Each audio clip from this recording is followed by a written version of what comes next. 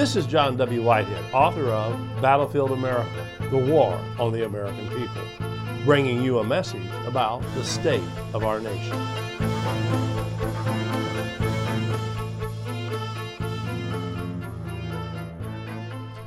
One way or another, the majority of Americans will survive COVID-19.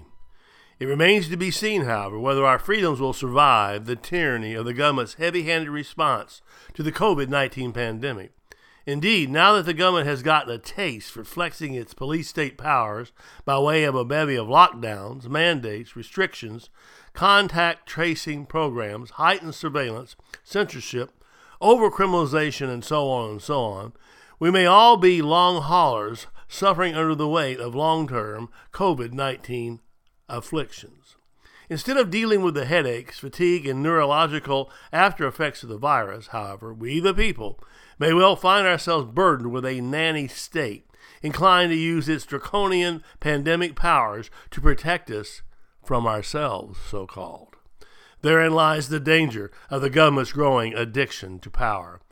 What started out a year ago as an apparent effort to prevent a novel coronavirus from sickening the nation and the world has become yet another means by which world governments, including our own, can expand their powers, abuse their authority, and further oppress their constituents.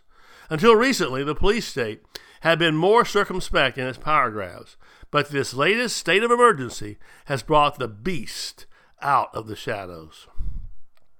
Not only have the federal and state governments unraveled the constitutional fabric of the nation with lockdown mandates that sent the economy into a tailspin and wrought havoc with our liberties, but they have also persuaded the citizenry to depend on the government for financial handouts, medical intervention, protection, and sustenance. This past year under lockdown was a lesson in many things, but most of all, it was a lesson in how to indoctrinate a populace to love and obey Big Brother. What started off as an experiment in social distancing in order to flatten the curve of this virus and not overwhelm the nation's hospitals or expose the most vulnerable to unavoidable loss of life scenarios quickly became strongly worded suggestions for citizens to voluntarily stay at home and strong-armed house arrest orders with penalties in place for noncompliance. Every day brought a drastic new set of restrictions by government bodies. Most have been delivered by way of executive orders at the local, state, and federal level that were eager to flex their muscles for the so-called good of the populace.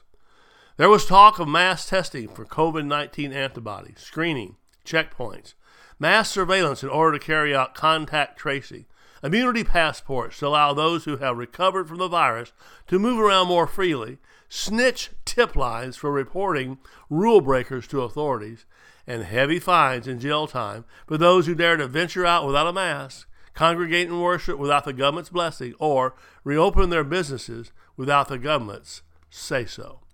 To some, these may seem like small, necessary steps in the war against the COVID-19 virus, but they're only necessary to the deep state in its effort to further undermine the Constitution, extend its control over the populace, and feed its insatiable appetite for ever-growing powers. After all, whatever dangerous practices you allow the government to carry out now, whether it's in the name of national security or protecting America's borders or making America healthy again, rest assured, these same practices can and will be used against you when the government decides to set its sights on you. The war on drugs turned out to be a war on the American people, waged with SWAT teams and militarized police. The war on terror turned out to be a war on the American people, waged with warrantless surveillance and indefinite detention. The war on immigration turned out to be a war on the American people, waged with roving government agents demanding papers, please. This war on COVID-19 could usher in yet another war on the American people, waged with all the surveillance weaponry at the government's disposal. Thermal imaging cameras, drones, contact tracing, biometric databases, and so on. Unless we find some way to rein in the government's power grabs, the fallout will be epic.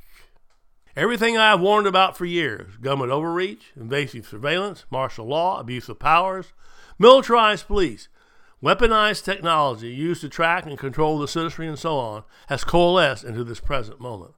The government's shameless exploitation of past national emergencies for its own nefarious purposes pales in comparison to what is presently unfolding. Consider that under the Trump administration, the Department of Justice started to quietly trot out and test a long laundry list of terrifying powers that override the Constitution.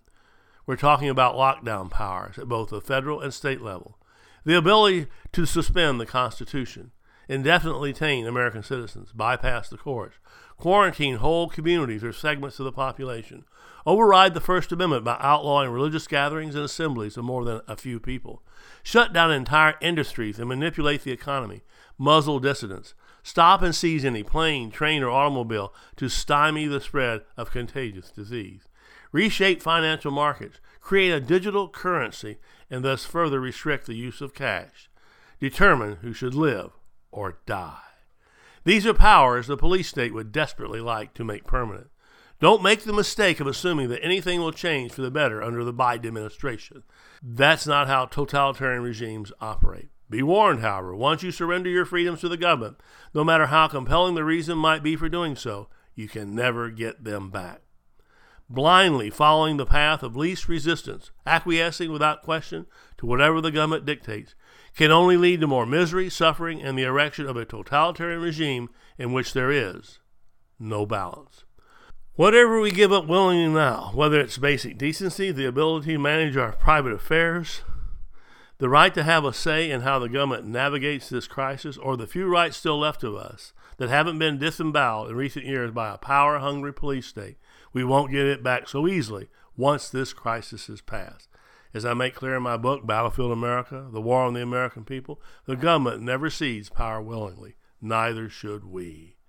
A year ago, I warned that this was a test to see whether the Constitution and our commitment to the principles enshrined in the Bill of Rights can survive a national crisis and a true state of emergency. Nothing has changed on that front, folks. The battle for freedom rages on. The Rutherford Institute is doing its part to push back against the police state and make the government play by the rules of the Constitution. But we can't fight these battles alone. To join the resistance, visit our website at www.rutherford.org and check out our library of thought-provoking commentaries, legal resources, and so much more. Subscribe to our email alerts and I will send you my weekly commentary, Rutherford Press Alerts, and a weekly rundown of pertinent headlines and news articles to keep you apprised of the growing threats to our freedoms. And finally, if you are able, please consider making a tax-deductible donation to the Rutherford Institute by again visiting us online at www.rutherford.org or donate using PayPal. Your donation allows the Rutherford Institute to push back against the government's power grabs, corruption, and ongoing assaults on the Constitution. Together, we can make America free again.